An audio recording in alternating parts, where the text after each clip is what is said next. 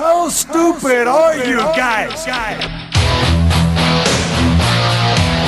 All you people out there in TV land, you just make me sick. We told the world what we were going to do, and we went out and did it.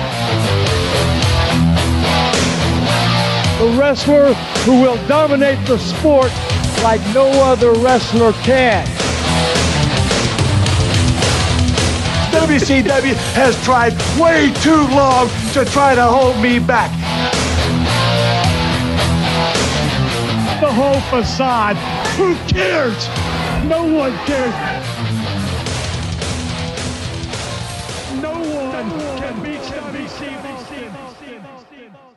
Welcome to the Bottom Line Wrestling Cast, the career of Stone Cold Steve Austin.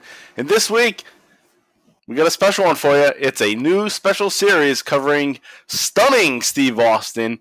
And we're going all the way back to 1991. So this is episode 1 covering Stunning Steve as he comes into WCW in the summer of 1991. We're going to cover May, which is when he makes his debut, May through July of 91. JV, welcome back. It's been 2 weeks. We're back at it here again. This was the poll winner. This one won the poll, and it was very close. We put a poll out 2 weeks ago after our last episode, which was 152, Tough Enough, covering April 2011 through 2014. We covered a whole big span of time on the last episode of Stone Cold Steve Austin's chronological coverage. But we put it out there for a poll to see what you guys wanted, and we gave you some options. We gave you this new series, Stunning Steve. We gave you the finale of the Hollywood Blondes. We gave you a watch-along option, and episode 153 of Stone Cold Steve Austin's chronological episodes. And it came to a tie. The tie was between the Hollywood Blondes and Stunning Steve. So then I had to create a separate poll. Stunning Steve won out. So I'm kind of glad it happened because I was looking for something new. You're goddamn right. Now we got Stunning Steve Austin. Yes. JV is finally embracing it. Fuck. Where's Jess? Is Jess home? What's going on? Nope. No, Jess. Of course we're doing a Stunning Steve Austin where he doesn't cut one fucking promo. We're going to be doing some Stone Cold Steve Austin shit. Got a mouthpiece all the time. But see right there, guys. That's what we've been talking about for a long time. And shit, he's giving it to us. Albeit, I wish there was more. So anyway, we're now kicking off a new special series. Like I said, Stunning Steve. You guys voted for it. And like I said, I'm glad you did because we get to dive back later into WCW. We go all the way back to 1991. So 21 years ago. Oh, 31 years ago. Fuck math.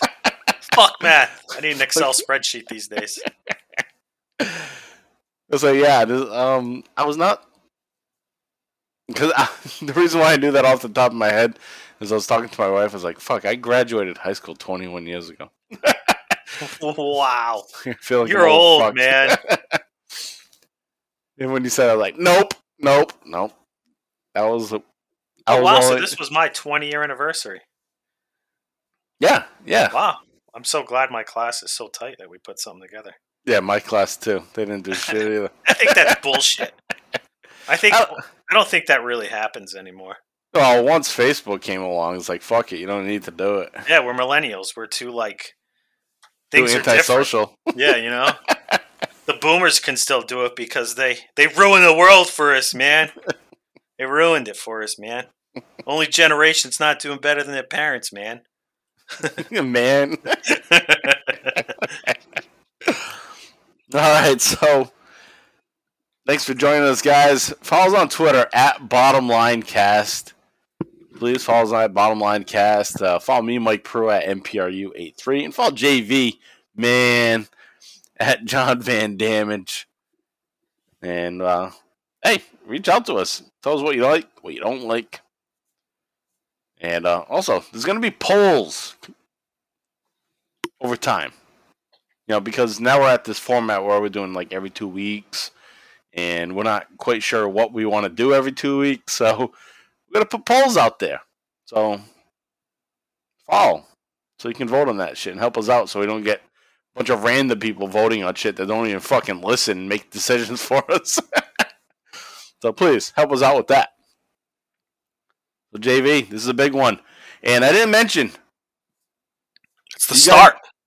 Yes, this is the start. Yep, this is the start of something new. But I didn't mention that you guys just got brought into some new intro music. New Stunning Steve Austin theme. I love it, by the way. Fucking awesome. And it's awesome. He does such a good job. Yeah, Joe Murata at Our Vantage Point, the Retro Wrestling Podcast, OVP podcast.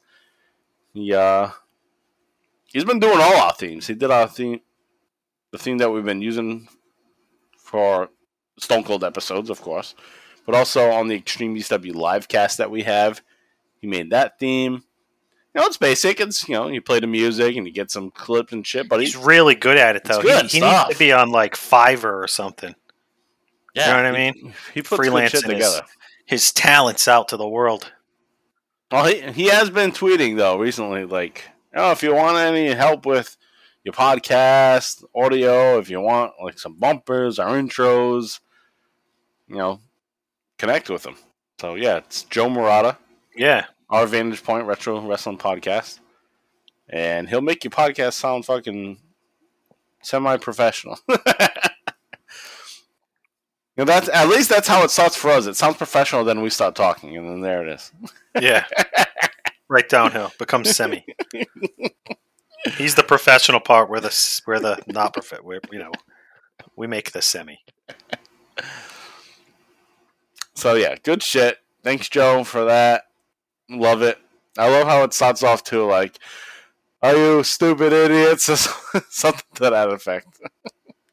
But yeah, it was very fitting. Now it's funny though, because Stunning Steve Austin, at this point, what we're going to cover today, he doesn't say boo. He doesn't say shit. Well, that opening has a lot of Stunning Steve comments. But at this point, in his early time in WCW, he doesn't talk at all. Really. So that was the funny thing. All right, so JV, you ready to jump into this new series here? We got Stunning Steve, WCW. You ready? I'm ready. All right, so what I'm going to do first off, I'm going to kind of do like a little intro, a little background before we dive into the content that we're going to cover through May and July of 1991. Give a little background on Stunning Steve in World Class Championship Wrestling / USWA, and then when he signs with WCW in 1991. So we've talked about some of these things before in earlier episodes, but considering this being episode 1 of a new series, we'll rehash some of that.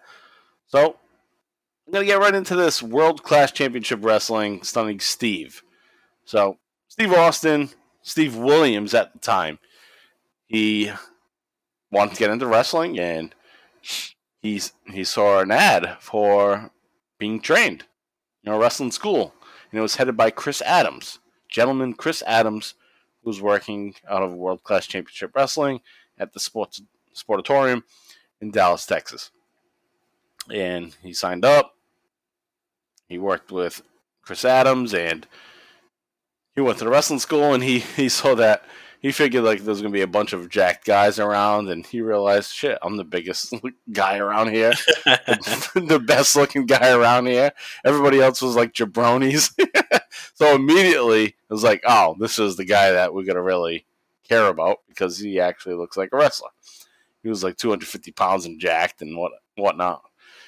Over 6 feet tall. So he was ready to go from that point, and he was a natural. He learned quick and did very well. One story that I did read from his book, Stone Cold Truth, is that his first day going into the wrestling school, it was right after a TV taping at the Sportatorium. Yep. And there's still fans there and everything. So he's walking in, and fans are asking for his autograph. He's like, I'm not a wrestler. He's like, I'm going to wrestling school, but I'm not a wrestler. And a bunch of the fans were like, it doesn't matter. You're gonna be a star. Give me your autograph. Look at you, dude, and look at some of the guys you're gonna be wrestling. They're like, give me your autograph. So he did give the autograph. He gave the autograph as Steve Williams, which I'm still. I mean, if anybody held on to it, it's probably fucking gold. But at the time, he didn't know what the fuck he was doing. He was like, yeah, whatever, Steve Williams. And that name wouldn't last for long, as we know, because Dutch Mantel's going to come along and change that and say, there already is Dr. Death Steve Williams. You can't be Steve Williams. So we'll get to that in just a moment. But after training for a little while, Austin makes his debut on TV on May 11th, 1989, against Frogman LeBlanc. Now, there is some discrepancies in what his first match was, and we did an episode not too long ago. It was covering early Austin in World Class, USWA, and he had a match against The Punisher, which is Mark Calloway, The Undertaker. And that's often considered as the first match. It's not really. It's the first match. I don't know why people consider it the first match. It's just like an online thing. Like, oh, this is the first match that we found, so that's what it is. And it's not true, because in Austin's book, he writes this. His first match was May 11th, 1989. He says, it's a date that I'll never forget. And it was against Cajun Frogman LeBlanc. So that's his first match. I don't know if there's any video of it, but that's what Austin says. So I'll take Austin's word rather than I'll take it from the actual source. Yeah, bunch of sour internet wrestling community. Right. So anyway, he works for World Class Championship Wrestling and ends up getting bought by Jerry Jarrett, who runs the Memphis. Jerry Jarrett. Double J. The original Double J. JERRY. JA. RETT. Jerry Jarrett. And he buys World Class, and then he has now has two territories. He has Memphis and Dallas. So World Class becomes basically USWA, United States Wrestling Association. And at this point, Dutch Mantel's the booker. Like I said, he's going to tell Steve Williams, like, you can't use that name. We already have Steve Williams, Dr. Death. So come up with a new name. Austin can't come up with one. Which is funny, because Austin goes on to be like this guy who's like, that's not going to work for me, you know. Like, I don't like that. And he's creative and whatnot, comes up with his own shit and whatever. And in this case, he's like, I don't know. Fuck. He's not like that now. Yeah, at this point, I don't know. So Dutch Mantel comes back. He's like, hey, did you think of anything? No, nothing yet. It's all right. You said you're from Austin, Texas. Your name's Steve Austin. And Austin's like, oh, what about the $6 Million Man, Stephen Austin? Like, don't worry about it. Don't worry about it. That's your name. So Dutch Mantel gives him the name Steve Austin, and there it is. And what we find out later is that he'll go by Stunning Steve Austin once he becomes a heel. Early on, he's going to be like a babyface. He's blonde, looks jacked, whatnot. So they start him off as a babyface. But Dutch Mantel told him, like, if you ever become a heel, you got to use Stunning Steve Austin. So Dutch Mantel came up with both those names. Steve Austin and Stunning Steve Austin. So as he gets going, he has a rivalry with his trainer, Chris Adams. The gentleman Chris Adams, the man that he went to the school and learned from. And they would go on to have their rivalry. It was student versus mentor or whatever. No, age-old fucking type storyline. And we watched some of that on our special episode that we had a few months back. And that was fun stuff with Jeannie Clark and Tony Adams going at it. So, fun stuff there. But what I didn't realize is that Austin hated Chris Adams. And Chris we've Adams- talked about that. That's come up though between us, right?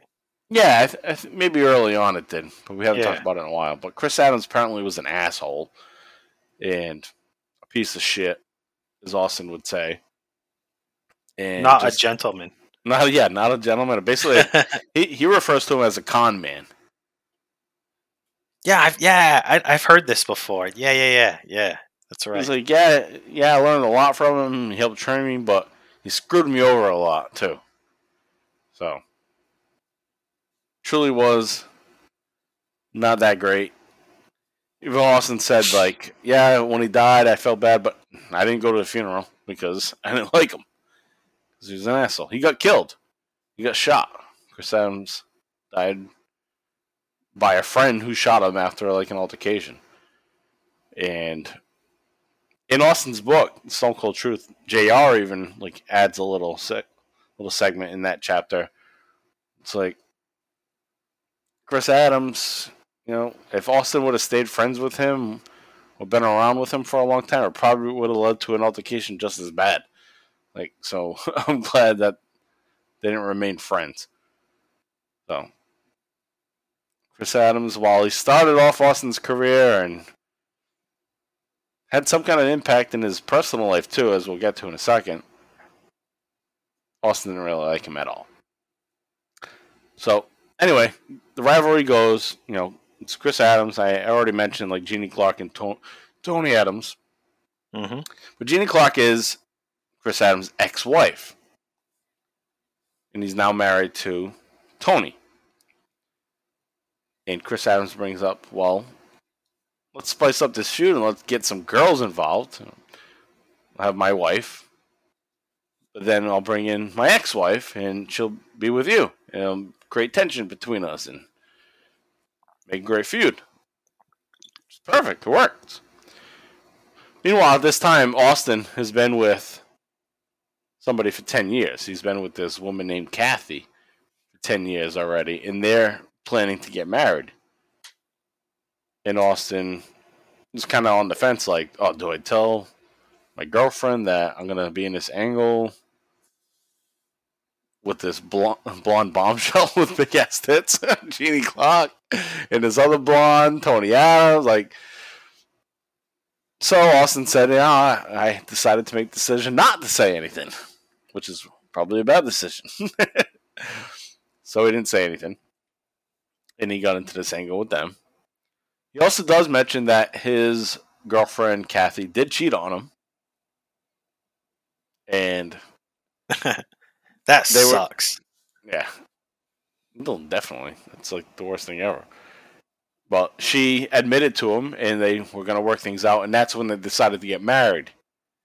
He was basically saying in the book, he says, it's kind of like we're putting a Band-Aid on something. It's not going to fix anything. Probably would have ended anyway. So he went into a marriage with somebody that already cheated on him. And in his mindset, it's like, well, she cheated on me, so what the fuck am I going to do? So they got married. He ended up cheating on her. He cheated on her with Jeannie Clark, Lady Blossom. And then the marriage falls apart anyway, and then he ends up getting married to Jeannie Clark. And there it is. So, when I first started... What a convoluted, like, what a fucking shit show circle. It is. And when I first started looking into Austin's past, when I heard, he married Chris Adams' ex-wife, I thought there was heat there. Yeah. Naturally, he would think that. Yeah, right. But it wasn't. It wasn't that at all. Chris Adams and Jeannie had a good breakup. And they were fine with the breakup, and they had a good working relationship. That's why Chris Adams brought her back in to this feud. Work with us and work with Austin, and because Austin was hanging around with her for a while, they, got attracted to each other. That's what happens. People start to be next to each other long enough, you generally get attracted. And that's what happened there. So I had always thought Austin stole the wife of Chris Adams and all that. That's probably how it came off on TV, though. Like, oh, or like for like insiders that kind of knew a little bit, but not everything. Like, oh, Austin stole Chris Adams' wife. That's why there's heat between them and blah, blah, blah. But it wasn't that at all.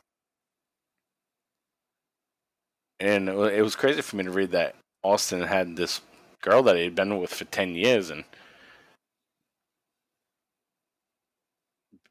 I mean, she cheated on him first, but then he kind of blew it up after they got married. And he does he's not. His history of relationships, there's a common denominator in them failing, and it's kind of him. Yeah, it's him. Yeah, I mean, he seems pretty good, happy now. Hey. Yeah. Eventually, I guess you're gonna learn, right? Right. He does mention that he wish he would have learned then. It's like, I should have learned then. Like, or it would have helped me in future relationships. Because I guess his ex-wife, his first wife, was like very sweet and nice, even though like she had made a mistake. She told him right away, and she maintained the relationship with his mother over the years, and was just always supportive and whatever. Yeah. She probably wasn't blonde. She probably was a brunette. And then he went on a streak of blondes and fucked himself up there. So anyway, Austin has a good run in World Championship Wrestling / USWA. We're not going to get into everything, but he does become the PWI, the Pro Wrestling Illustrated Rookie of the Year in 1990. And then that's going to lead to getting noticed. And he's going to get noticed by WCW. And one other thing about Chris Adams had been holding over his head like, hey, Austin, you gotta work shows for me, because Chris Adams was running kind of his own promotion, and Austin was trying to get bookings like wherever he could. Chris Adams was like, oh, you gotta work for me these days. It's like, I got you recognized in WCW. He was like bullshitting him. And Austin didn't take bookings from other people because he felt like he was, I don't know, like fucking over Chris Adams if he didn't take his bookings. He didn't know who to believe. So he took Chris Adams' bookings instead of others that were being nice to him and giving these jobs, because Chris Adams was holding this over his head like, I'm going to get you in WCW, blah, blah, blah. And he does go to WCW, but had nothing to do with Chris Adams. So that is one of the major reasons for why Austin hates Chris Adams, like, from that point on. Pretty justified. It's like, you were just using me. Like, yeah, yep. And you hear those stories about these shitty, like, wrestling, like, a lot of them sound like wrestling coaches and stuff like that. Yeah. Promoters, trainers, whatever you want to call them. Yeah. Like, you hear those horror stories, like, oh, yeah, and you hear it from older wrestlers when they're telling their stories from their careers. Like, I think Taker talked about it in his documentary. Right. On A&E. Like, yeah, you'd give these guys their money, they'd give you, like, one fucking lesson and bounce, or they would just know so. Yeah, yep. That was the guy's name? Yeah. Buzz Sawyer fucked Undertaker. Which, same era. Same kind of era as Chris Adams. Yeah, I'll train you, but then you're going to have to work for me.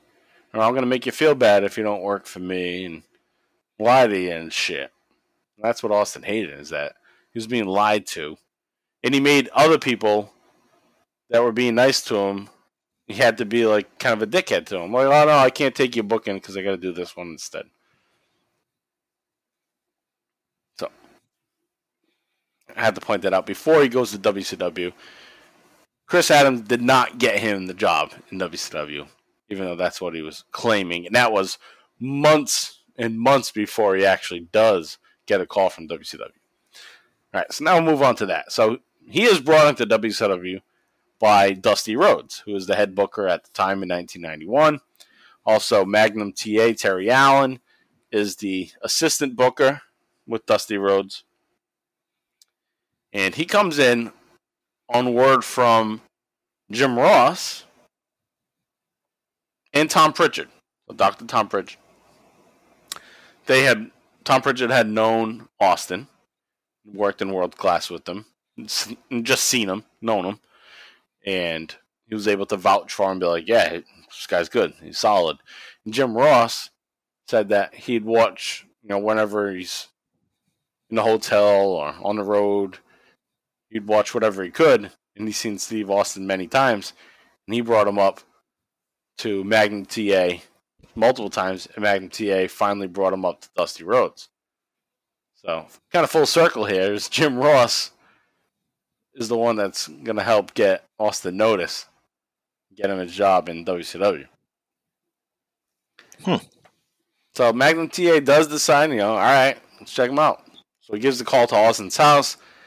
Jeannie Clark picks up the phone, and Magnum TA likes Jeannie's voice. Thinks she sounds hot, basically. It's probably fucking horny. It's like, ooh, you sound good. Yeah. He's like, oh, yeah, women on the line. Fuck it.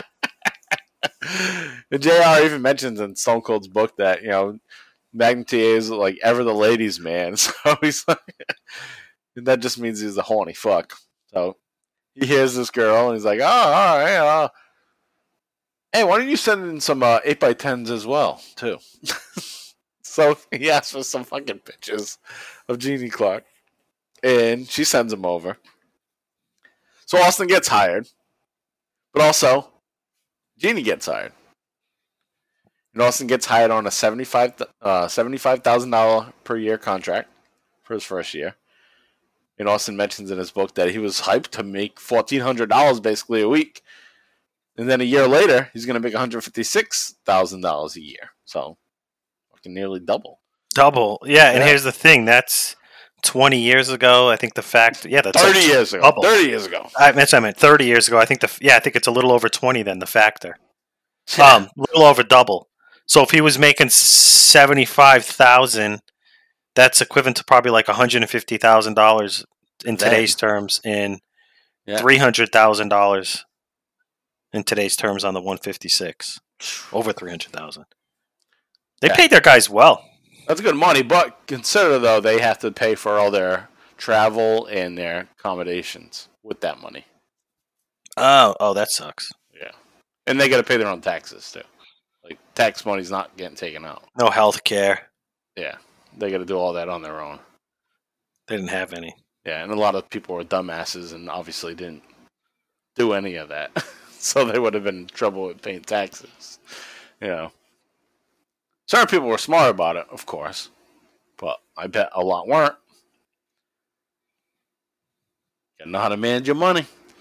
So Austin's like, shit, that's way more than I'm making. So fuck yeah, I'm going to do it. And Austin makes his debut in WCW. And the first time he heads out to the ring, jumping ahead a little bit, but he makes his debut. And he's from Texas. He's born in Austin, Texas. Grew up in Edna, Texas. And first time he comes to the ring, they announce Stunning Steve Austin, which is fine. That's been his name, so he gets that. Stunning Steve Austin from Hollywood, California. So they just decided for him that you're going to be from Hollywood, California because you have blonde hair. And that's where, the Hollywood Blondes thing will come from, is because they billed him as being from Hollywood. All right, so now we get into it. Austin's career in WCW starting off in May. And we're going to kick off World Championship Wrestling May 25th, 1991. And this was taped on May 13th, 1991 in Fayetteville, North Carolina. So what we have here on this episode of World Championship Wrestling, this is the flagship show, the 605 TBS show. We have Missy Hyatt conducting an in-ring interview with Steve Austin and Vivacious Veronica. And we haven't talked about that. We mentioned Jeannie, Lady Blossom. But now we got this Vivacious Veronica. She's the OG. Yeah, this is the OG, the original manager or valet. And Missy interviews them, about their arrival in WCW. So, Vivacious Veronica is not going to be long for us here. She's going to be gone soon. And I looked up a little information about it because for so long, I didn't know anything. I knew there was Vivacious Veronica, but who the fuck is she? She's never around ever again in wrestling. So I did some research, found out some information. Some of it is mentioned in Stone Cold's book. There is also a website that did some good research that helped me get this. So her name is actually Robin McKendrick, and she's from Georgia, moved to Illinois, blah, blah, blah, whatever. But she's not in wrestling anymore. She did actually train to be a wrestler in 1989 at the Monster Factory, which is, I believe, in New Jersey or New York. And Bam Bam Bigelow was trained there, among many others. And she trained there. So she did have some kind of background in wrestling. Didn't last long. But she was also the wife of Rex King, who would become Timothy Well of the tag team Well Done. Remember that tag team? Done. Well Done? No, I don't remember them, but it's a great You name. don't remember them? Well Done. No. Should I be glad I don't? Timothy Well and Stephen Dunn. Well Done. They were in WWF. They were actually the Southern Rockers in USWA, and then they became Well Done in WWF in like 1993, 94-ish, that time period. And they were managed by Jim Cornette, I believe, for a little bit. I could be wrong with that. But yeah, they wore tights that they had like the black trunks, but they had like a thong on too. Oh boy. Yeah, like a pink thong over. Over it. Yeah. Over okay, the tights. All right. Yeah. They were at that 1994 Royal Rumble, I believe, that you went to, Providence. Really? Yeah. Timothy don't Well and remember Stephen Dunn. So anyway, Veronica was married to Rex King, Timothy Well. They had kids, whatnot, whatever. But anyway, she also was the manager of Scott Levy, who would become Raven when they were working in Portland, and she was known as Nurse Veronica. And she also had a brief stint in ECW in 1992. So this is before our coverage on the Extreme ECW Livecast. So she was in Eastern Championship Wrestling in 92 for only like one show, maybe one or two shows, where she teamed up with Larry Winters and Tony Stetson. And they took on Donnie Allen. Donnie Allen, our boy. And Johnny Hotbody. Johnny Baldspot. Johnny Baldspot. Sandman and Peaches. So she was like up against Peaches. So it was Veronica versus Peaches, kind of. So that's a little background on Veronica, Vivacious Veronica. She was pretty hot, too. I thought she was hot. I thought so. Yeah. And I think you mentioned an upcoming note that you'll have that blondes with Austin, right? Oh, yeah. Loves them. Loves them. The only thing is, I don't think she has the tatas for Austin. Nah, they're slacking a little. He upgrades. All right, so one other little bit that I have here from the Observer on this debut, and I guess Dave Meltzer, whoever the fuck wrote it. This is Bobby Eaton set to work a program with Steve Austin. Austin has potential if he's going to be groomed for stardom. Eaton is a great person to learn, to put together a great match from. It's all true. They shouldn't have debuted Veronica in an interview with Missy Hyatt, though. Standing side by side, one of the two looked out of place, and it wasn't Missy. So that's just Dave Meltzer saying Missy has bigger tits than Veronica. Same shit we're saying. Yeah. Like, oh, they should have Missy Hyatt managed Steve Austin. I love her. She's great. Her voice is annoying, though. I love it. In these old episodes. I like it. Nah, I always love Missy, too, though. All right, so as we move on, so some things will be TV shows like World Championship Wrestling or Worldwide, but I'm also going to run through house show stuff. Okay, so I'm just going to go chronological order. And the order that I put it was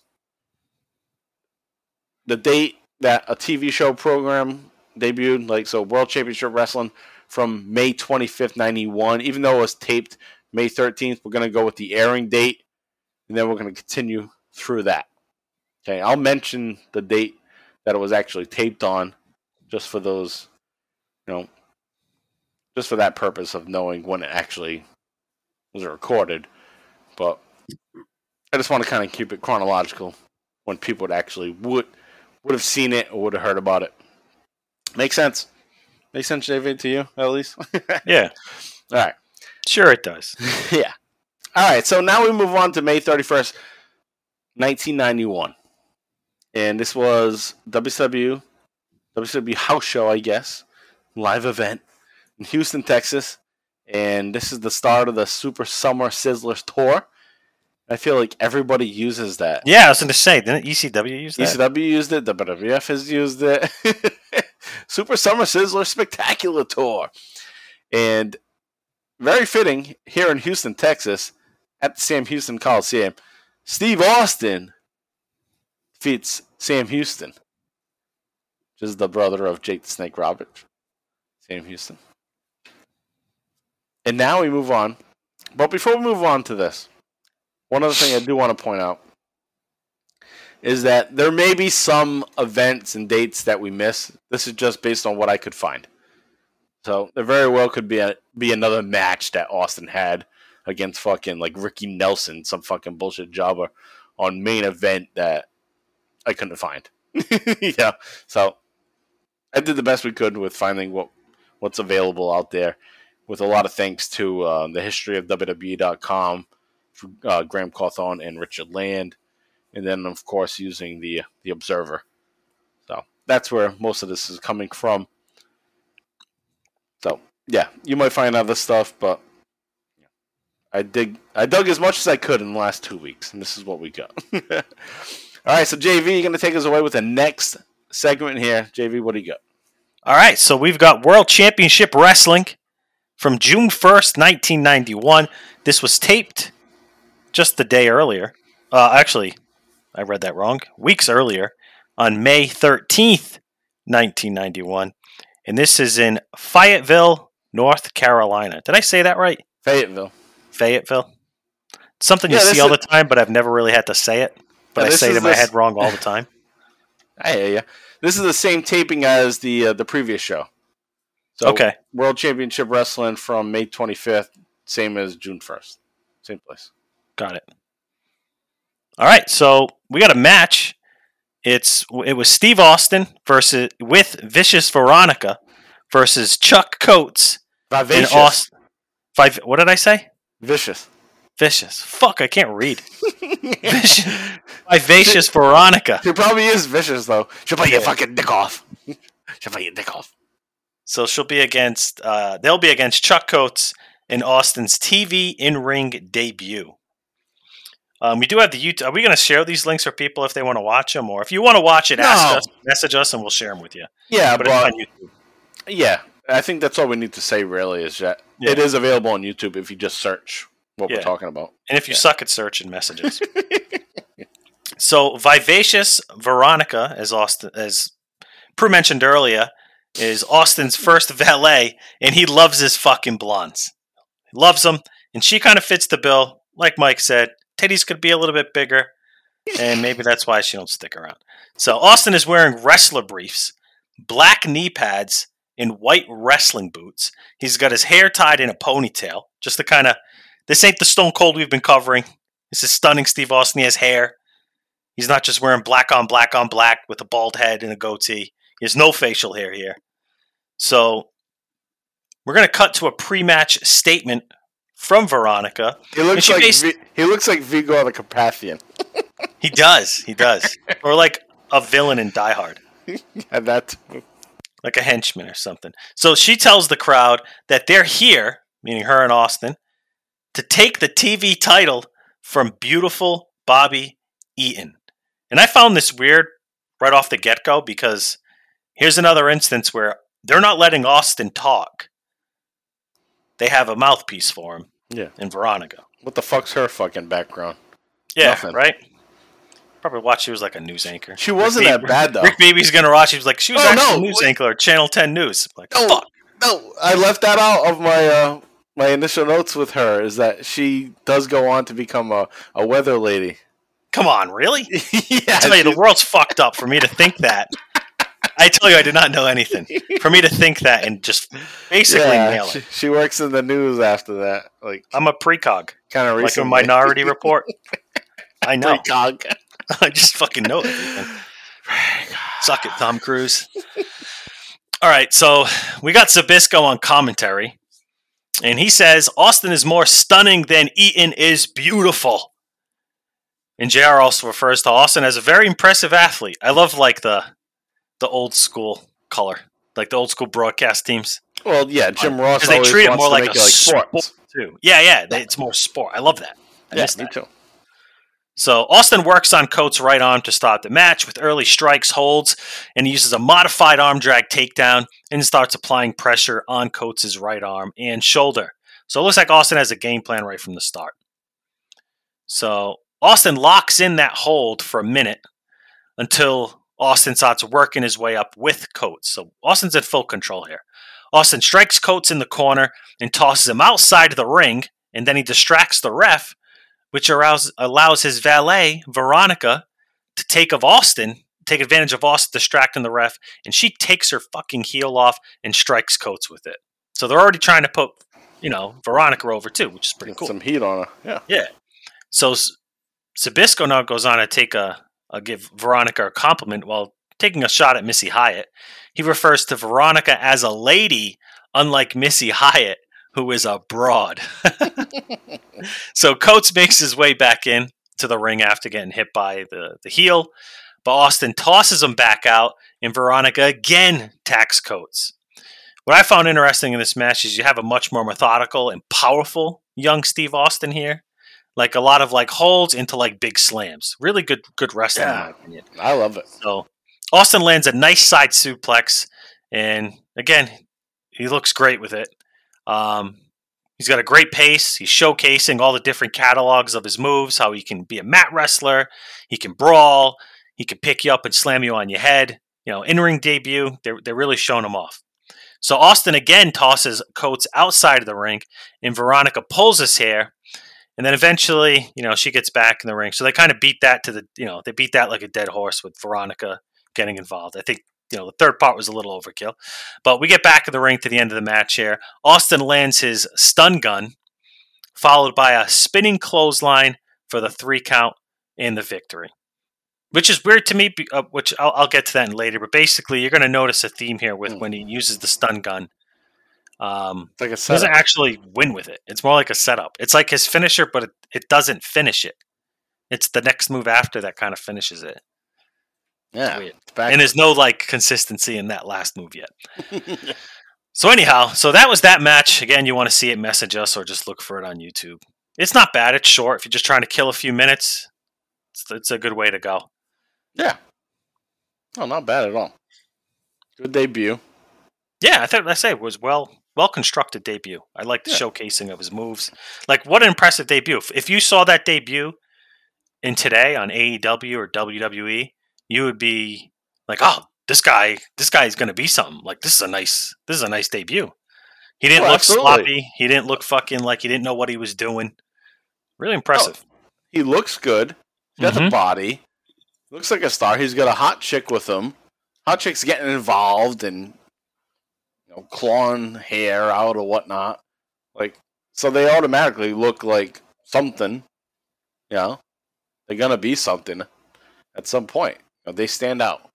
This is different on the show. So I totally agree. All right, so that's the debut of Austin on TV. So as that debuted on TV on June 1st, a couple days later, on June 3rd, Austin, who when he arrived in WCW was told immediately, we're going to put the TV title on you. So he knew that right away. And on this date, June 3rd, 1991, in Birmingham, Alabama, at the Botwell Auditorium, and this was a TV taping for Worldwide Wrestling. And this match was supposed to be the match that Austin was going to win the TV title. So Austin did, in fact, if you were live in attendance there, Austin pinned Bobby Eaton, the TV champion, to win the title with a roll-up after Lady Blossom, Jeannie Clark, no more Veronica. Veronica's gone already. Veronica's out for no apparent reason. tried to look for reasons. There's no real reason other than maybe Veronica was just a short-term thing before Lady Blossom could be there. I don't know. Maybe they had no intention of actually using her long term. Yeah, it might have. We'll never know. Right, we don't know, and there's nothing out there really that says any particular reason. If you claim to know, no one's going to believe you. And even in Austin's book, he doesn't know why they did it either. Oh, okay. From the source. Yeah. So, Lady Blossom makes her debut here on June 3rd. She came out and poked out the eyes of Bobby Eaton.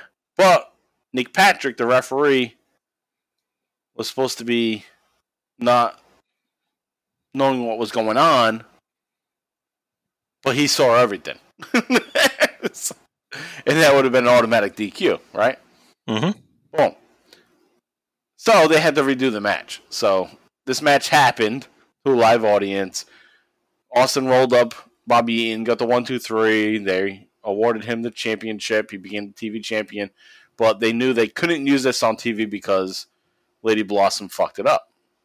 Or Nick Patrick. I mean, it could have been a few people.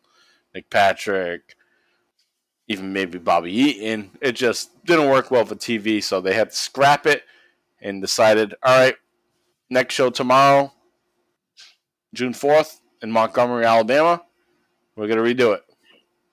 So this is when he technically won it, June 3rd, but they have to redo it the next day. And we'll get to that later. Okay, so we'll cover that match in a little bit when we get to it at the end of the month when it actually aired on Worldwide Wrestling on June 29th. So let me just continue on with some results here. June 5th, 1991, Steve Austin in Hammond, Indiana at the Civic Center is going to pin Tommy Rich. And then on June 7th, 1991, Steve Austin pins Tommy Angel in Green Bay, Wisconsin. June 8th, same thing, he pins Tommy Angel in Milwaukee, Wisconsin.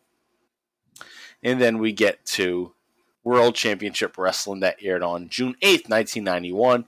This was actually taped on May 13th, once again, in Fayetteville, North Carolina.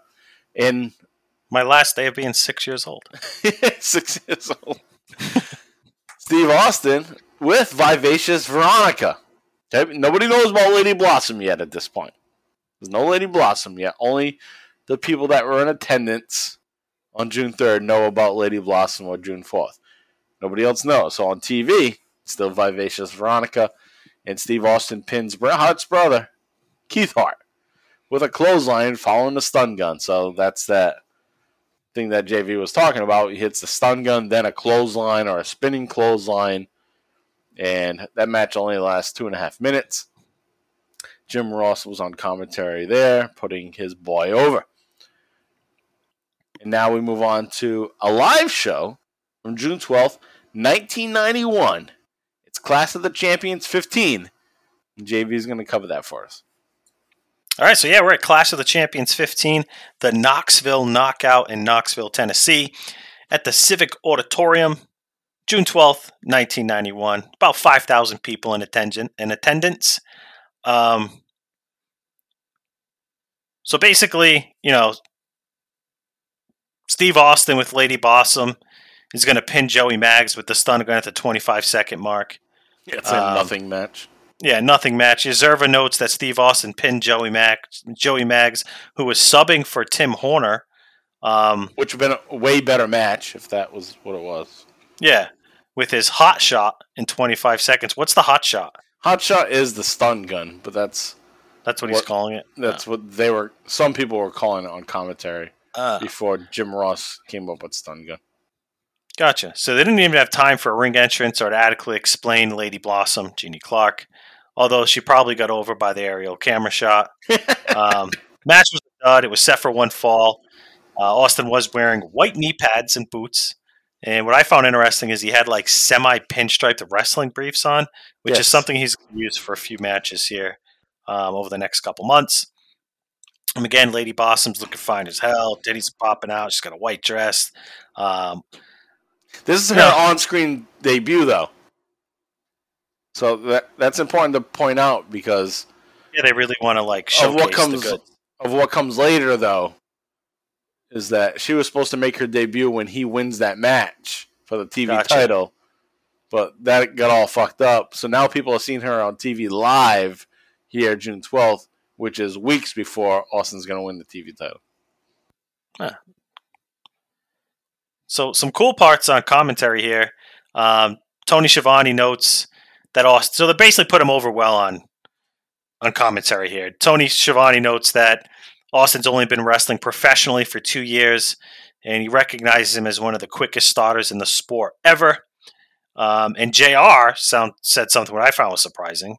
He notes that Austin is actually already in the top 10 of WCW rankings. So basically, end of the match, like I said, Austin hits the stun gun. He throws Jerry Maggs like down on the mat, like face first, and gets the pinfall victory.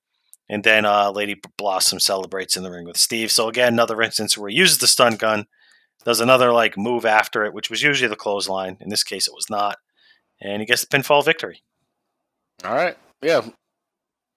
I mean, that's his big debut on a big show, I guess, but it's only 25 seconds long, and it's at the very end of the show. It's right before the main event. It took me longer to cover it than the match actually was. Yeah, I know. I felt when I was setting it up, the format, I was like, he's gonna be like, why the fuck am I checking this match out? Like, because I already had notes like that were basically covering it. Yeah, and I didn't know. I'm like, are these his notes for reference? Like, I meant to ask you, and I just spaced it out. Yeah, but I figured, I'll let you see what you think. So my favorite part was Lady Blossom's titties popping out. That was a good. Oh, a highlight. I like the line though from the Observer. It says they didn't adequately explain Lady Blossom because nobody knows of her yet, but they got her over by an aerial camera shot. Yeah. So they had the titty cam on her. All right, so from there we move on now to June 17th. We got a WCW live show in Gainesville, Georgia, at the Georgia Mountain Center. And PN News, the Rap Master, yo baby, yo, he defeated Steve Austin via DQ when Lady Blossom interfered. After the match, PN News attempts a big splash on Lady Blossom. This is a big guy, PN News. He goes for a big splash on Lady Blossom, but Austin pulls her out of the way. So, looks like they're building up to a PN News Austin feud on the house show run. On June 20th, in Asheville, North Carolina, Steve Austin defeats Tommy Angel. On June 21st, in Greensboro, North Carolina, same thing. Steve Austin defeats Tommy Angel. And then we get a big show at the Omni. So this is a big show. A big place in Atlanta, Georgia, at the Omni. June 23rd. And it's a big place, but not a lot of people in attendance. Only 2,000 people in attendance. Bobby Eaton for Steve Austin to a draw for the TV title. That's going to happen often over the next month. Just fucking draws between Bobby Eaton and Steve Austin. On June 26, 1991, Steve Austin once again defeats Sam Houston, who is again subbing for Tim Horner. Does Tim Horner have a fucking problem with Steve Austin? Every time he's booked for a match with Steve Austin, he doesn't show up. Like, I'm good. Yeah, I'm not putting that guy over. Yeah, fuck that guy. I'm supposed to be Steve Austin. I should have been Steve Austin. You couldn't get the night off from work. So that was in Wichita, Kansas on June 26th. On June 24th in Joplin, Missouri, we get Steve Austin defeating Bobby Eaton. So no draw there. June 28th, 1991, Tulsa, Oklahoma. Bobby Eaton and Steve Austin go to a draw. And then now we get to the big match. And it airs on TV on June 29th, 1991 on Worldwide Wrestling. And this is in Montgomery, Alabama. This is June 4th, 1991. So this is the match when Austin is going to win the TV title. This is the redo from the June 3rd match. All right, so on Worldwide Wrestling, we got Tony Schiavone mentioning that Lady Blossom is backstage. Now, just going to go back a little bit and set the stage for all this. He's saying Lady Blossom is backstage. This is recorded on June 4th, 1991, which is the day after the whole debacle where they had to say, oh, fuck this match. We got to scrap it and re-record. So this was redone because Lady Blossom botched her spot. She was in plain view of the ref, so they couldn't use it. But Tony Schiavone is on commentary. He's making a save. He's like, oh, Lady Blossom's not out here. She must be backstage. Now, the only reason why I'm bringing this out is because people have seen Lady Blossom already. She debuted at Clash of Champions, so they know of her at this point on live TV. So, good move by Tony to say, oh, she must be backstage because she's not out there. And the reason why she's not really out there is because this was fucking all the way from June 4th when she was making her debut. So she's not out there because she's not his manager yet. She hasn't debuted. But on commentary, Tony does a good job with that. So anyway, Tony also points out that now Bobby Eaton, who just had a big match with Ric Flair, and maybe injured his knee, and he might have trouble with his knee during this match, and that maybe Stunning Steve is going to target it throughout the match. So we get into the match here. Austin overpowers Bobby Eaton early on. He's working the upper body. He's not going after the knee right away. He's decided to work the upper body, and he's a strong guy, so he's slamming him down and working the back, working the body, working the shoulders. And moments later, Bobby Eaton's going to come back with a few right hands. He knocks Austin down. Austin calls for a timeout. You know, that age-old heel move. Timeout, timeout, I want a timeout. And we got Gordon Solie on commentary with Tony Schiavone. And Gordon reminds us that there's no timeouts in wrestling. There's no timeouts in wrestling. But Nick Patrick, the referee, actually does allow for a timeout. While Gordon Solie is saying this, looking like the old guy. There's no timeouts in wrestling, but the new young ref says, all right, I'll give him a break. Look at Jackoff. He shouldn't have, but he gave him the timeout. And then from there we move on. Bobby Eaton starts to get going here. He hits a back body drop on Austin. And then he takes Austin down to the mat with the standing side headlock. And then he turns that into a pinfall attempt, and Austin is going to lift his shoulder after just a 1 count. Austin gets back to his feet, pushes Bobby to the ropes. Bobby hits Austin with a shoulder block. They go back and get it again. Austin leapfrogs over Bobby, and then Bobby hip tosses Austin to the mat. So we get Austin just bumping around all over the place like a heel should. So this is well done. Well done from the start here. And I don't mean Timothy well, like I talked about before, but this is being well done as a nice little match here for the TV title. All right, from there we'll now move on to Bobby tackling Austin back down to the mat. And Bobby wants Austin down on the mat because Austin's a bigger guy. Keep him down on the mat. So, good strategy. Keeps him down on the mat. Once again, he's got a standing side headlock. Twists him down. Now he's pulling. Got him in that headlock. But now we got the heel Austin complaining that Bobby's pulling his hair. He's pulling my hair. He's pulling my hair. Pulling my hair. So Austin finally gets enough energy to get up and pushes Bobby into the corner of the ring. Then once he's got Bobby in the corner, the referee, Nick Patrick, calling for a break.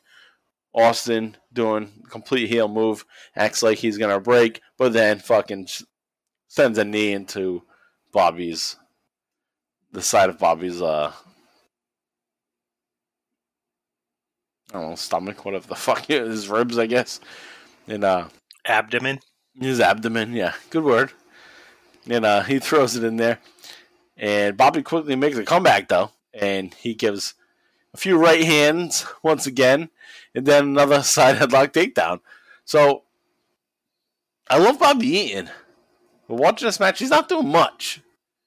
He might actually really be injured. And that's why Tony Schiavone pointed out at the beginning of the match. Like, oh, he hurt his knee against Ric Flair at whatever match it was. But Bobby Eaton is not the high-flying, usual Bobby Eaton we get. He's basically doing punches. Yeah, he's more grounded. And takedowns. Yeah, he's a much more grounded wrestler here. And it doesn't make for a bad match. It's not bad at all. It's just... I'm just pointing out that he's not doing anything too crazy. You know, it's an up and down. It's a roller coaster match, I would say. A short roller coaster, not a long one. But it's up and down. Austin does his stuff. Bobby does his same things that he's doing throughout the match. And we end up back in fucking side headlocks over and over again. Austin does break free of the side headlock, kicks Bobby in the head. And this time he kicks Bobby in the head out of the ring. So he sends Bobby out of the ring. Austin gloats, puts his arms out. Hey, look at me. Then he goes to get Bobby, pulls him up to the ring apron. And then he grabs Bobby's head, slams him into the top corner turnbuckle pad on the apron. Then Austin does get out of the ring, tosses Bobby off the apron onto the guardrail. So that was a big spot. He fucking launches him off the apron, throws him onto the guardrail like it's freaking ECW. Austin does get back into the ring, only to break the count that Nick Patrick has started. But then he realizes, shit, I got to get Bobby back into the ring if I want to win this title. So he gets Bobby back into the ring. Austin goes for a leg drop as Bobby is laid across the second rope. So it's a typical spot that we've seen Austin do over the years. But Bobby is laid out on the second rope, and Austin runs. He's going to do a leg drop. Bobby moves, so Austin hits the ropes himself. And boom, he's down. Classic Austin spot, like I said. Bobby starts to shine with a few right hands. He does a great back body drop, so he's rolling here. He does a standing clothesline. He does a beautiful swinging neck breaker. And that's his setup move. That's his setup for the Alabama Jam. Austin is now set up right in the middle of the ring. And Bobby Eaton's going to go to the top. He's going to go to the top to finish off Austin. He climbs up to the top and bam! He hits that Alabama Jam perfectly. But Bobby doesn't go for a pin immediately. And then out of nowhere, Lady Blossom, who people watching on TV don't know who the fuck this is. All of a sudden, she's in the ring. Which I guess doesn't matter because they probably didn't even know fucking Vivacious Veronica or anything. But Lady Blossom is all of a sudden in the ring. And she's in the corner of the ring. She's screaming at Bobby. I don't know what she's screaming about. She's just screaming. And Bobby's like, what? And referee Nick Patrick gets in the middle of Bobby and Lady Blossom. And then Bobby pushes Nick Patrick, slams him into the opposite corner. And he takes a bump and he's out. Young Nick Patrick. Yeah, young Nick Patrick. But right there, that's DQ. Right? Bobby, you just fucking injured the ref. You're done. DQ, match over. Simple as that. Should be. But no, there's more to come. Lady Blossom does what the finish was the night before. She claws out Eaton's eyes. She pushes him towards Austin. Austin rolls, just rolls up Bobby. Gets him in a pin. And then Nick Patrick notices, oh, okay. Let me pin. 1, 2, 3. Boom. And we get Stunning Steve Austin, the new WCW television champion. So that's the finish there. Now, solid match, slow paced match, back and forth. I like it. It wasn't long. It was like 7 minutes or something. So, good match. Could have been better. I think something was up with Bobby. I don't think he was working full capacity at this point. But good match. Iffy ending, in my opinion. They fucked it up the night before, which is why they had to redo this match. And they had a second chance to make this better. And I think they still fucked up. Yeah, he's either genuinely hurt or it's part of the story. So that he's not putting Austin over too.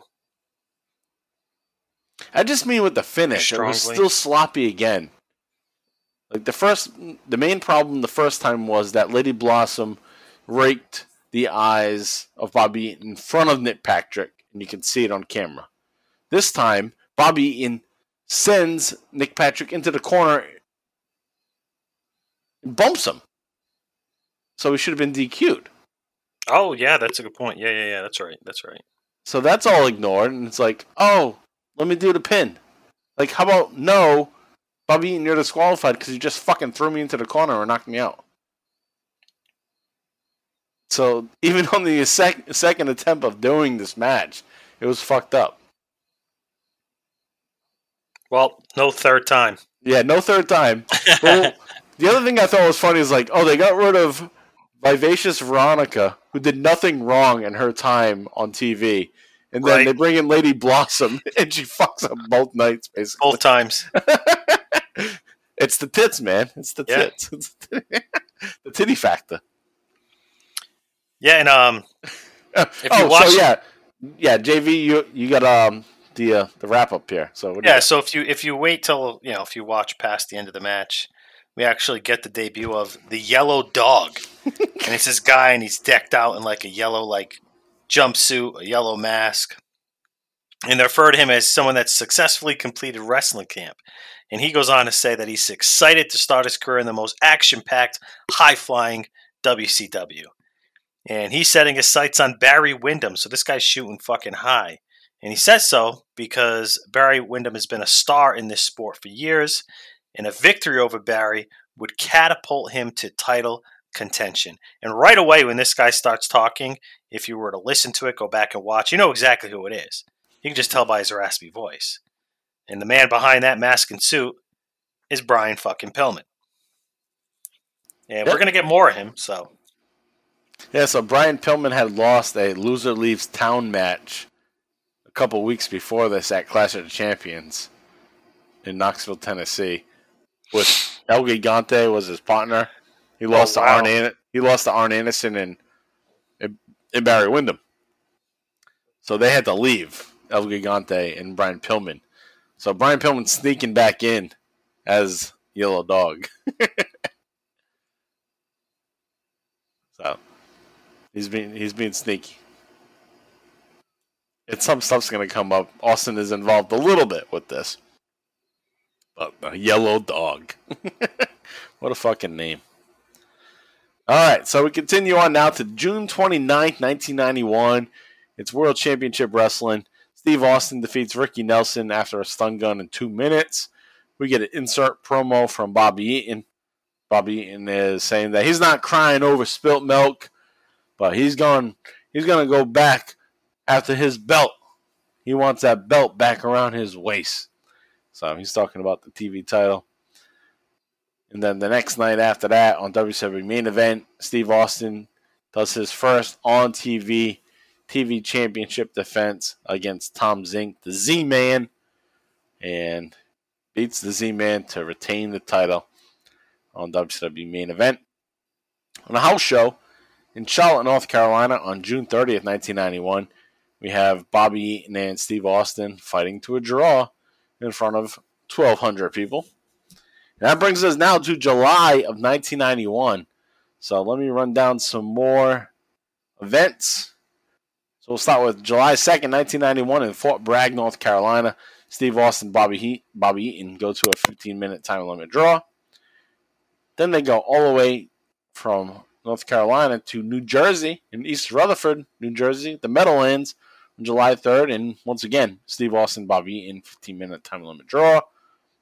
Same thing in Philadelphia on July 5th. Another draw between Bobby Eaton and Steve Austin.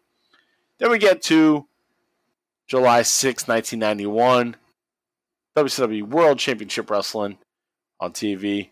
Taped on July 1st, 1991. We get TV champion Steve Austin pinning Johnny Rich in a non-title match. This match goes 7 minutes and 22 seconds. Steve Austin is going to shove Johnny Rich face first into the mat after hitting the stun gun. So hits the stun gun, then slams him down and gets the pinfall. 7 minutes is a pretty lengthy match that we haven't seen yet from Austin. So this is one of the more lengthy TV matches that he's had here on the July 6, 1991 episode of World Championship Wrestling. Also on July 6th, live at Norfolk, Virginia, Steve Austin once again defeats Sam Houston. On July 7th, We get another Austin Bobby Eaton draw in Richmond, Virginia at the Coliseum. On the July 13th episode of World Championship Wrestling, which again was taped on July 1st in Macon, Georgia, we get Ron Simmons, Bobby Eaton, and the Yellow Dog, Brian Pillman, defeating Steve Austin, Arn Anderson, and Larry Zbyszko. And this was in a bounty match. Bounty match. What that means basically is there's a bounty on the Yellow Dog. Because there was a claim that the Yellow Dog is not who he pretends to be. The Yellow Dog is Brian Pillman. And if we win this match, then we get to take the mask off the Yellow Dog. The bounty. So anyway, Yellow Dog won, so he didn't have to take his mask off. Yellow Dog pinned Larry Zbyszko with a roll-up and a fast count from the referee. Larry Zbyszko then, after the match, attempts to unmask the Yellow Dog. But the Yellow Dog has another mask underneath. Brian Pillman, playing smart, 2 masks. So from there, we move on now to Worldwide Wrestling on July 13th, 1991. Steve Austin pins Keno McKenzie with the stun gun. Yeah, in 3 minutes. I don't know what the fuck happened there. So, Keno McKenzie, whatever. All right, we'll move on now to WCW Pro, which was on WGN, which is a Chicago-based network. And it was available on certain cable networks. So if you had cable, you maybe were able to get WGN. If you had satellite, you could get WGN. But it's pretty local at the time. I remember my grandparents' house. I talked about this on past episodes. They had satellite, so I was able to get different networks, which was cool because you had access to more. Right, I had access to more. That's how I was able to watch early ECW stuff. I was able to go to WGN and watch like Cubs games and stuff that were on in the middle of the day. So that was cool. So WCW had their own fucking programming with that station, which was pretty cool. And here on July 13th, 1991, you get Stunning Steve Austin against Chad Floyd. And this is available on YouTube. So if you just search WCW Pro, WGN, July 13th, 91, you'll be able to get this. And during this match, it's nothing. It's Austin wins, obviously, with a stun gun and a clothesline in around 3 minutes. And Bobby Eaton does a little insert promo, talks about the upcoming scaffold match that we're going to get to at Great American Bash. And Lady Blossom's there, and good God, as Diamond Dallas Page would say, good God. And you know what I'm talking about. I don't have to keep saying it, but maybe I will a little later. And JV, you had a couple notes on this. What you got? WGN. Oh, so Austin hits an impressive side suplex, goes for the pin, yells for the ref to count it. But when he I thought this was like the end of the match. So he hits that big side suplex, goes to the pin, and he's yelling for the ref, count it, count it. So ref starts to count, and Austin stops at the count of 2 and just goes, nope, and then just continues punishing Floyd. Yeah, that becomes a thing that he does often, is that he doesn't go for the 3 count. I like that. Yeah, nope. He doesn't. Yeah, after 2, he just fuck it. I'm gonna beat him up a little bit more. Yeah, more pain. Yeah, I noticed that with another guy that we'll get into in a little bit. He does the same thing. Yeah, I'll just give it away now. Johnny B. Bad, who's also starting around this time, does the same thing as a heel, and those guys are gonna clash soon, which we'll get to in a little bit. All right, so from there now we move on to July 13th, 1991. This is a live show. Airing, this actually was live the same day as the airing of the WCW Pro show on WGN. But this is in Greenville, South Carolina. And you get Dustin Rhodes and Junkyard Dog, who's actually a sub for Ron Simmons. They're going to defeat Stunning Steve Austin and Terry Taylor, who's now going as Terrence Taylor at this point because he's now part of what the faction's called, but it's fucking Alexander York, the York Foundation. Yeah, the York Foundation. Oof, what a shitty name. And that was Marlena. Terry Runnels Oh, okay. was Alexandra York. So yeah, going up against Dustin. That's funny. I didn't think of that. So anyway, that happened there. And then we now move on to the next night. It's live. It's the Great American Bash, July 14th, 1991. And we're going to do this as a watch-along.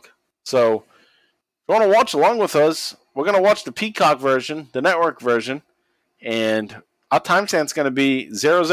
We're going to start from the beginning of the show. It's the first match. It's a scaffold match. The Skywalkers 2, Stunning Steve Austin and Terrence Taylor versus Bobby Eaton, PN News. A scaffold match. Oh, the worst matches ever.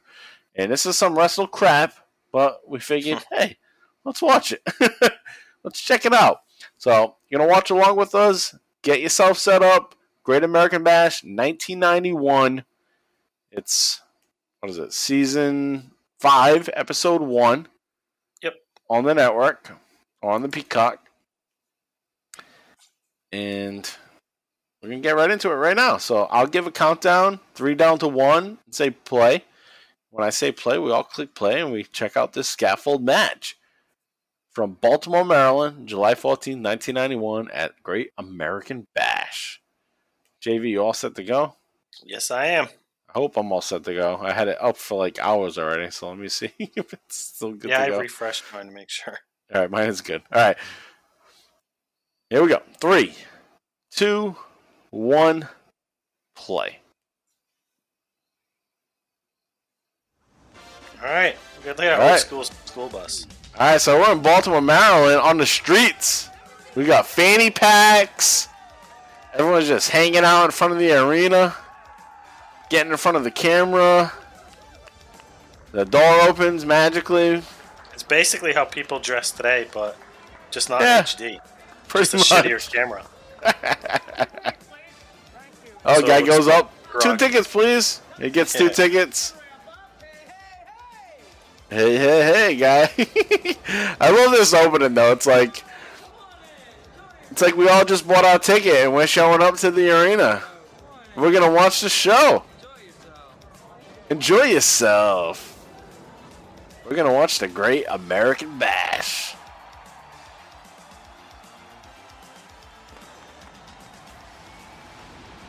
I'm like looking for my Love the volume graphic. here. There we go. The Great That's American a cool Bash. graphic to start, though. Makes sense that they put this match on first so they can get rid of all this junk right after this match. So here are the Baltimore Arena in Baltimore, Maryland. Crowd's loving it. They're all hyped up. Ladies and gentlemen, the first contest of the Great American Bash. Ah, WCW ramp. I love the ramp. Skywalkers 2. Alright, so this is the Skywalkers 2. Bobby Eaton teaming up with PN News. How familiar are you with PN News, JV? Not that familiar. Ugh. His catchphrase is "Yo baby, yo baby, yo, yo baby, yo baby, yo." That's horrible. He's the rap master. He's PN News. His actual name is Paul New. Paul New. Yo baby, yo baby. So why the hell would they put big dude like PN News in a scaffold match? Yeah, this is terrible booking. Why would they put That's a good anybody in a point. He's scaffold a big match? guy. Yeah, why? Yeah, that was mistake number 1. We're gonna have this scaffolding match. Enough. Alright, so now we get Lady Blossom with Stunning Steve and Terry Taylor. You know Terry Taylor back there is like, I could bang Lady Blossom if I wanted to. I'm fucking hotter than him. Yeah. That's how he thinks. I'm bang her.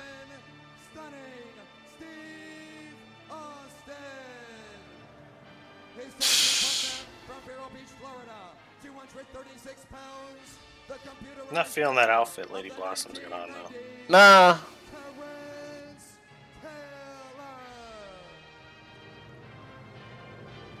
Not a fan of it. Don't like it.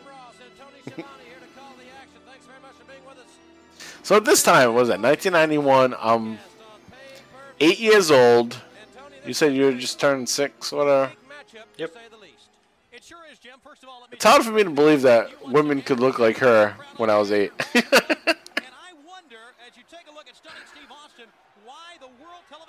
Oh, it's kind of a weird thought, but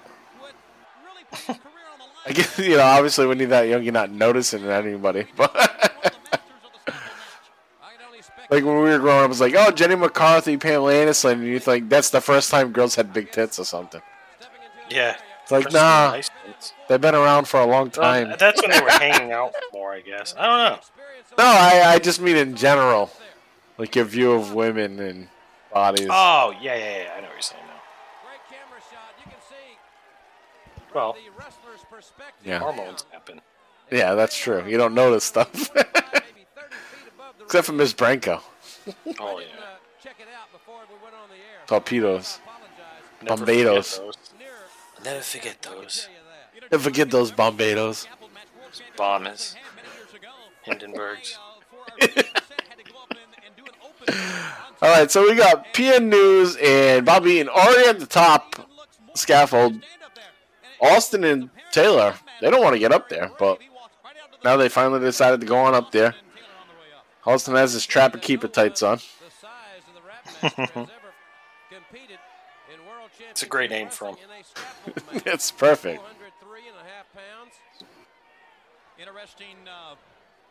I'll never forget my first grade Trapper Keeper was a Simpsons Trapper Keeper. So it was like a mix of like that Trapper Keeper style, but with Bart Simpson on it. I felt so fucking cool.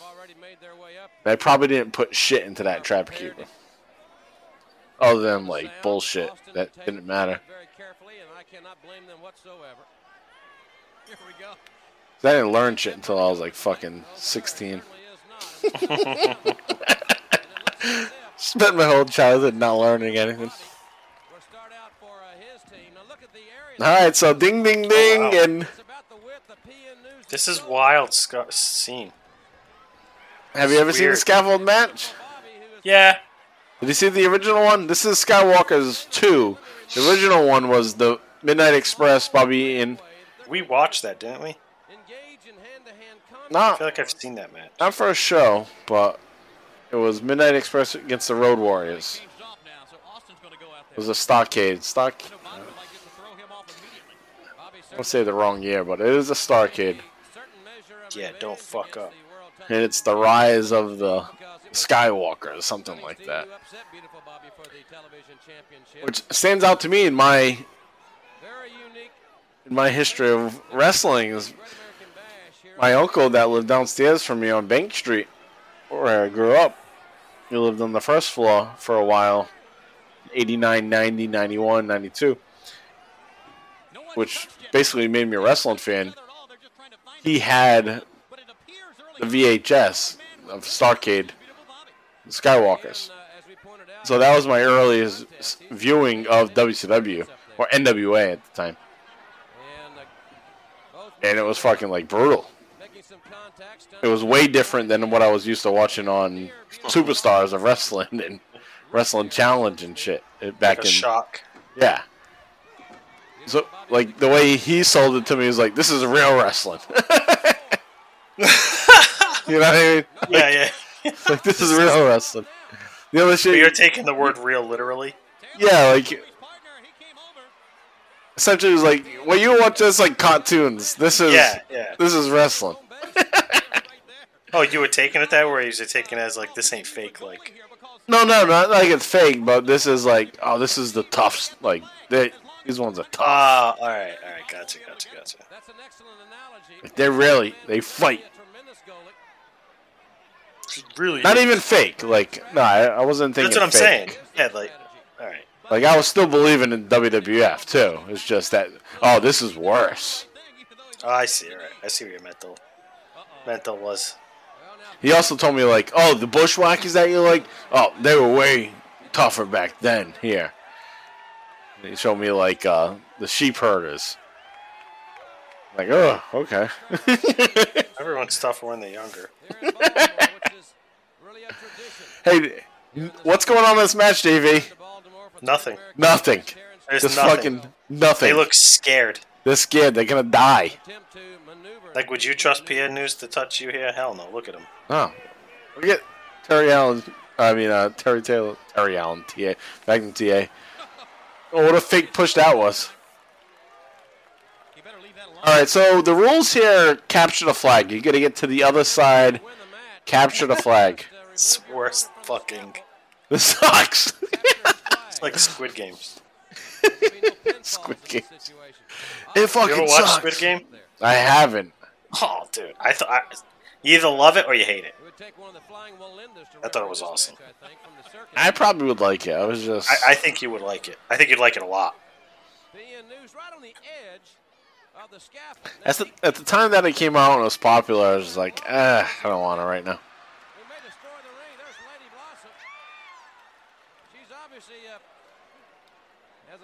What a yell. I know. I was waiting to hear what JR was going to say. It's like, oh, she's at a high level of anxiety right now. She's a scream Yes, queen. he says. Tony Schiavone don't even know the fucking rules.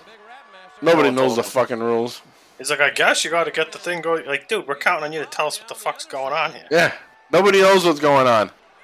Nobody. And this is the first match of the show. There was one rule, is there are no rules. There's been no wrestling moves at all. Nothing. This sucks. People are chanting Bobby. Wow, they're being told to chant Bobby probably. There was one shot earlier, opposite of the hard cam, the long view, and there was like 9 or 10 rows, and only the first 3 rows had people seated Jesus. on the floor seats, empty as fuck. Floor seats suck for this match. These nosebleed seats had the best view. Yeah. To All right, watch so we got wrestling. Steve Austin stomping on PN News on one side. I forgot Steve Nobody Austin was is- even in this match. Nobody's in the middle of the scaffold. Everybody's on the ends. Oh, Taylor is making his way. Risky. Now the first Skywalker's match between the Road Warriors and Midnight Express was way better. And they were definitely making more risks. But it was the first one. So of course they're going to do more. Because these guys probably seen that match and they're like, fuck that. We're not doing any of that. In that first scaffold match, Jim Cornette, manager of the Midnight Express, was hanging off the scaffold and landed in the ring. He fucking like broke his ankle or something. Oh, he got the flag. That's the worst match Run, ever. Bobby, All right, Bobby. run. Bobby has the flag. Is he going to make it? Oh, he's going to hit Austin Smart. with it. There you go. Who's going to catch him? Nobody, The only way because he they want loses to end is- this match. Oh, yeah. Look at the easiest victory of his life. Don't even try Oh, to he's stop. going back. Where's Austin going? You can't.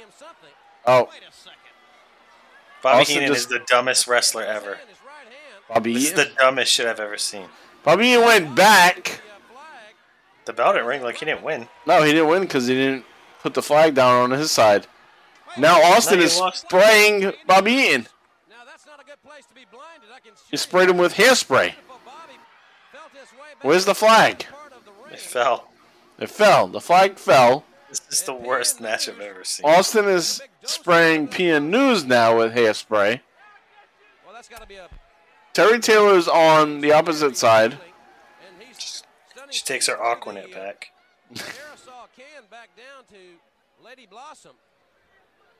Where's Terry Taylor going? Get this flag. He's got to get the flag. Yeah, but they can get their flag.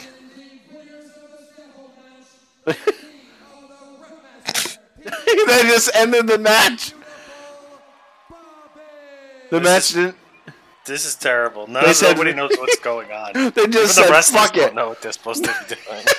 No, Terry Taylor was on the side where he should have grabbed their flag and then crossed, but he wasn't doing it. So somebody decided, fuck it, this match is over. And they told Gary Michael Capetta. Just end the fucking match. Someone's screaming. Yeah, and they made Gary Michael Capetta say the match was over. This is the worst. One of the worst matches ever. Wow. This has to be Austin's worst match. Oh, gotta be. Well, the action continuing there in the ring. Worst match ever. Beautiful Bobby and PN News. And it's very It might be just the worst match ever in general. and Stunning Steve How do you recover from this on a pay-per-view? Shit. coming back in the ring. I guess it only gets better, right? Start issuing refunds. Wow. I can't believe they just ended it out of nowhere. And ladies and gentlemen, Nobody won that match. What a joke. I mean, they declared a winner, but they just ended it. Close that window quick, because that match was... Wow. All right, so it was entertaining in like a very shitty way. yes, and I think that's why we covered it. All right, so that's the Great American Bash. That's Austin's pay-per-view debut. Wow, that's his pay-per-view debut right there. He'll go on to be one of the greatest draws for pay-per-views in history, and that's his debut. Opening match, Great American 91. Shit show, Skywalkers 2. Whew. All right, so we got to move on. July 16, 1991, in Farmland, Indiana, the Monroe Central High School gym. Steve Austin pins Bobby Eaton. On July 18th, Steve Austin pins Tommy Rich in Cleveland, Ohio, at the Convention Center. On July 19th, we get Austin defeating Bobby Eaton once again in Charleston, West Virginia, the Civic Center. And then we move on now to Worldwide Championship Wrestling. We get Stunning Steve Austin versus Kip Avey on July 20th, 1991. And there is a YouTube version of this, so you can search that, Worldwide Championship Wrestling, WCW Worldwide Wrestling, July 20th, 1991. And you'll find it there. It's the whole episode, and this match is going to take place at the beginning of the episode, 2 minutes, and it ends around 6 minutes, 21 seconds. So you can check that out. And then let me just run through some info here. So we get Tony Schiavone and Magnum TA on commentary, and they're going to show footage first off of Austin defeating Bobby Eaton for the TV title. Again, even though it's fucking from 3 weeks ago, they show that Bobby has another insert promo saying that he's going to get his TV championship back. This guy sucks. He can't cut a promo for his life. If his life depended on it, he can't cut a promo. But thankfully, he's a great wrestler. But yeah, he wants his belt back. Lady Blossom is also gonna make another appearance here in this match, doing her thing.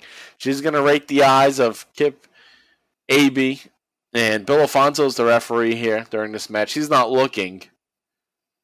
But while I was watching this and taking the notes on it quickly, I was like, instead of all this raking the eyes, what if Lady Blossom just stopped doing like motorboats on guys? Imagine that, like Attitude Era, Lady Blossom in WWF. If she was in the Attitude Era, just go up to guys and just fucking motorboat them. They'd be all fucked up and lose the match. That's what they should have done with Sable. Yeah. That would have been Mark Marrow and Sable or something. Anyway, that's just Who's Mark Marrow got now in this? He's Johnny B. Bad. He pops up on this episode. Oh yeah, and he's gonna be a bigger factor in the next month. But yeah. All right. So anyway, Steve Austin wins this match against Kip Avey after a stun gun and then a short arm clothesline under 3 minutes. Once again, Magnum TA calls Austin the excellence of execution. And I thought that was interesting because this is just a month before Bret Hart defeats Mr. Perfect for the Intercontinental title at SummerSlam 91. Then he becomes known as the Excellence of Execution. But truth be told, though, Gorilla Monsoon had been using that term for years. Not just with Bret Hart, but with anybody. Oh, really? I didn't know that. This guy in the ring has the excellence of execution. That's like his term that he wanted to get over with somebody. And then finally Bret Hart fit the mold. And then he just ran with it from there. So Magnum TA had probably heard Gorilla say it numerous times in the past and stole the line. But it's funny that it's right before Bret Hart really does become known as the excellence of execution. So there's that, JV. You have a little bit there. What do you want to add to this? Well, it's weird. Well, I already mentioned it, but basically, because Austin's still in the same pattern of using the stun gun, but not using it as his finisher. Yeah, that's right. Yeah, it's all out of order. Yeah. So that was basically the only thing to say. Yeah. Like, so he still hasn't adopted an actual finisher. Right. And we got to consider we're still only a month in, really. Yeah. Yeah, so it's still early. All right, so that'll bring us now to July 20th, 1991 for a World Championship Wrestling episode. Stunning Steve Austin's going to take on Jim Manning. And this is going to be at the end of the episode. And this is also available on YouTube, so you can just search for World Championship Wrestling from July 20th, 1991.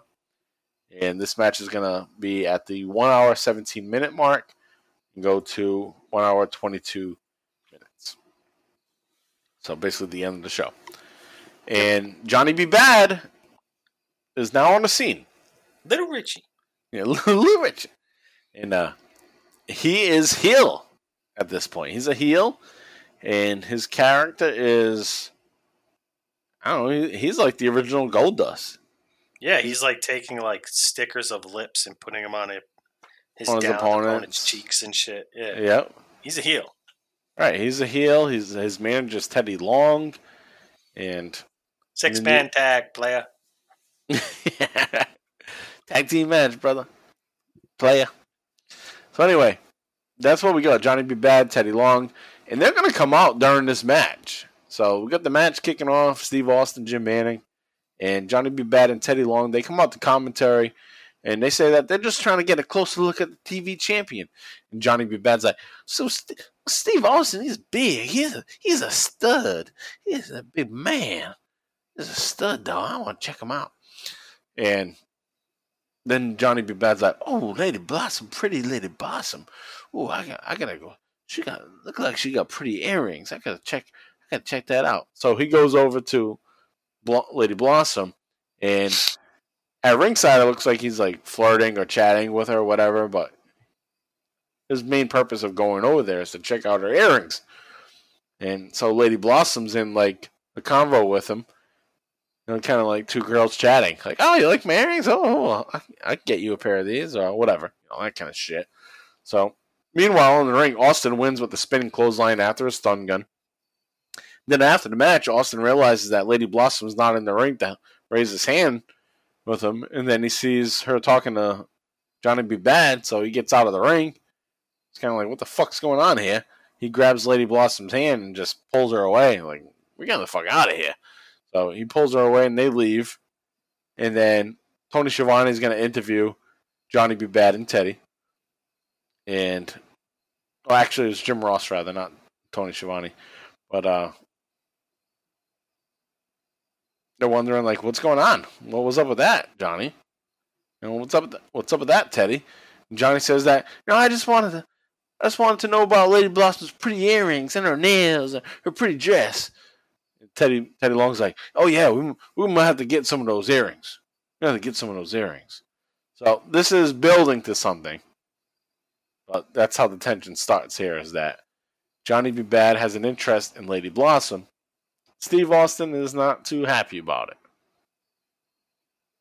But on Johnny's side, he's just interested in some dresses and earrings and lipstick. Interesting. Like you said, Goldust before Goldust. Yeah, I never looked at it that way. That's a great It's a great observation. Yeah. I mean, they're not saying he's gay or anything. It's just you don't know what to think of him. Yeah, it's right? ambiguous. Yeah, ambiguous. All right, so also on the same day, and I didn't mention this yet, but man, WCW had some fucking programming, man. They got like 4 shows going on the same day on TV. Like, if you want to watch wrestling on a weekend, you could fucking find a WCW show somewhere back then. Saturday night, WCW Pro, Main Event, WGN Pro. It's like nonstop. They got so many syndicated shows. Here we are. It's WGN, WCW Pro from July 20th, 1991. You get the Yellow Dog, Brian Pillman, and Tom Zink, the Z-Man, defeating Steve Austin and the Diamond Stud, which is Scott Hall, with his manager, Diamond Dallas Page, in a bounty match, once again, because they want to get that mask off of the Yellow Dog. And the bounty match ends in a DQ when Scott Hall, Diamond Stud, shoves the Yellow Dog off the top rope. And according to the rules back then, if you push somebody off the top rope or out of the ring, you throw them out of the ring, that's a DQ. So, it's a DQ, and the Yellow Dog doesn't have to take the mask off because of the DQ. But after the match, Austin and Diamond Stud attempted to unmask the Yellow Dog, but Tom Zink runs in, makes a save, and the Yellow Dog gets out of there without having to take his mask off to reveal himself as Brian Pillman. All right, so now we're going to run through some other stuff. Also, we get the Power Hour on the same day, July 20th, 1991. Holy shit. This was taped the night before. This was July 19th, 1991 in Charleston, West Virginia. Steve Austin defeated Kerry Booth. Don't know who the fuck that is. Move on to July 20th, 91 in Johnson City, Tennessee. Austin pins Bobby Eaton. July 21st in Knoxville, Tennessee. Austin defeats Bobby Eaton again in a TV title match. On July 22nd in Nashville, Tennessee, Austin defeats Mike Graham at the Municipal Auditorium. July 23rd in Inglewood, California, so going all the way across the country, Austin, for the first time, fights Johnny B. Bad to a draw in a TV title match. Now, this is a match I would like to see. July 24th, in San Diego, California, Austin pins the Yellow Dog after Lady Blossom interferes and probably rakes the eyes of the Yellow Dog, where she probably should have motorboated him. But that didn't happen. And then July 26th, we get Steve Austin pinning Big Josh in Oakland, California. Big Josh is Matt Bourne, who will eventually become Doink the Clown. Oh, okay. Yeah. In 15 minutes, Big Josh is a lumberjack gimmick. So he's wearing like fucking jorts and flannel shirt and shit. Lady Blossom pushes Big Josh's foot off the top rope as he's about to do his Doink the Clown move. The big splash, whatever, the whoopee cushion. Forgot what it was called when he was Big Josh, but that's what he was going for. Yeah, it's whoopee cushion, though. Yeah. And Lady Blossom pushes him off the top rope. Austin gets the pinfall and beats Big Josh there. July 27th, 91 on WCW Power Hour, which was taped also on July 26th in Oakland, California at that same show at the Coliseum in Oakland.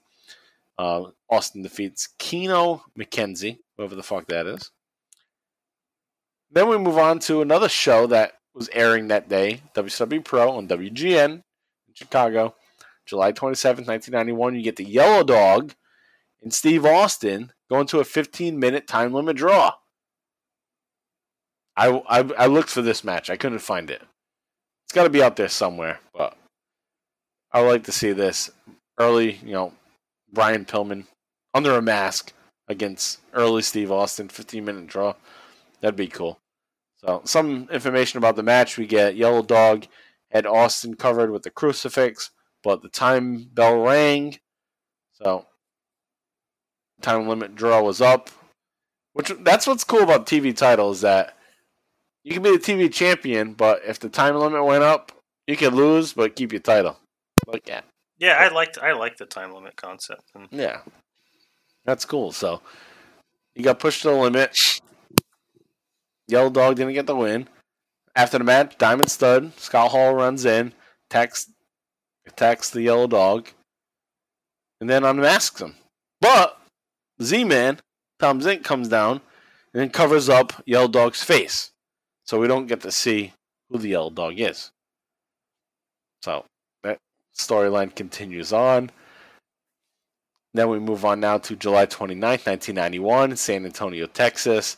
Steve Austin defeats Mike Graham once again at a live show. And then on July 30th, Steve Austin defeats PN News via DQ in Corpus Christi, Texas at the Civic Center.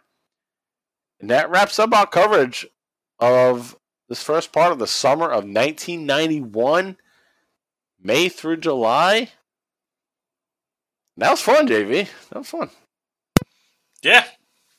And I mean, the scaffolding match was kind of like yeah, that was shit. That was a killer. That was a momentum killer. There's going to be those bumps in the road, right? Yeah, that was a big bump. That was like a fucking sinkhole. That is a big bump. Things definitely will get better, but it was fun just to go back to the beginning and see how this all starts off. And hey, for our own selfish purposes, just going back and watching 91 is fun on our own.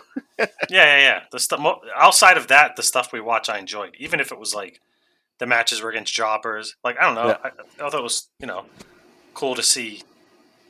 Yeah, that's why I would amateur, like Stone Cold. Not amateur, but like he's green. But he doesn't look green. It's weird.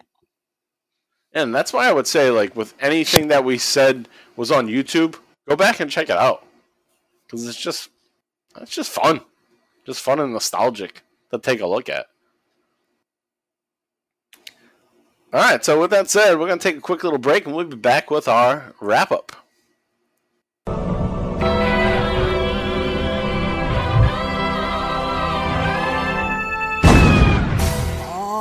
Bottom Line Cast listeners, this is Alex Dorio, one half of the Talking Taker podcast, and after nearly 200 episodes exploring every pay-per-view match of The Undertaker's career, along with my co-host Travis White, we just couldn't let the podcast rest in peace.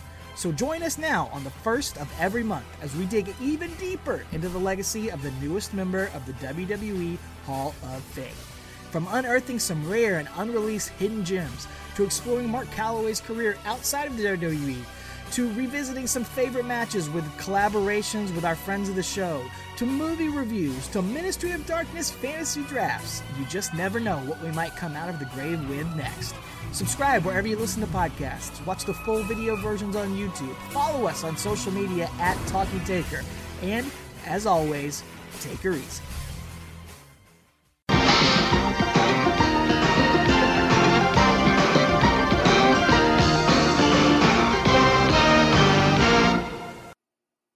All right, we're back now for our bottom line wrap up here on the first episode of Stunning Steve. And JV, next week we decided on it. We're just gonna continue on, right? Next episode. We made what do you call it? Like commissioners, an executive decision. Executive decision, yeah. That's it. We're gonna in 2 weeks. We'll just give you part 2 of this summer. We'll move on. We'll go through August, September. And we'll see what we can get to in October. But yeah, we'll definitely cover August and September and see what else we got there. So we'll continue on with this story of Stunning Steve. And we'll see from there. All right, so that's coming up next time on the Bottom Line Wrestling Cast. Also, check out our friends, Talking Taker. You just heard them prior to this break. And Talking Taker has covered the entire career of The Undertaker. And you can follow them on Twitter at Talking Taker. It's Alex Dorio and Travis White. And they're doing monthly episodes now. And their latest episode in August is their 5-year anniversary episode. And what they did on their 5-year anniversary episode was talk about the biography of The Undertaker that was on A&E. They talk about the greatest SummerSlam matches of The Undertaker. And they do some listener Q&A. So check them out. It's Talking Taker. and they release new episodes the first of every month. So they're not too far off from their next episode on September 1st.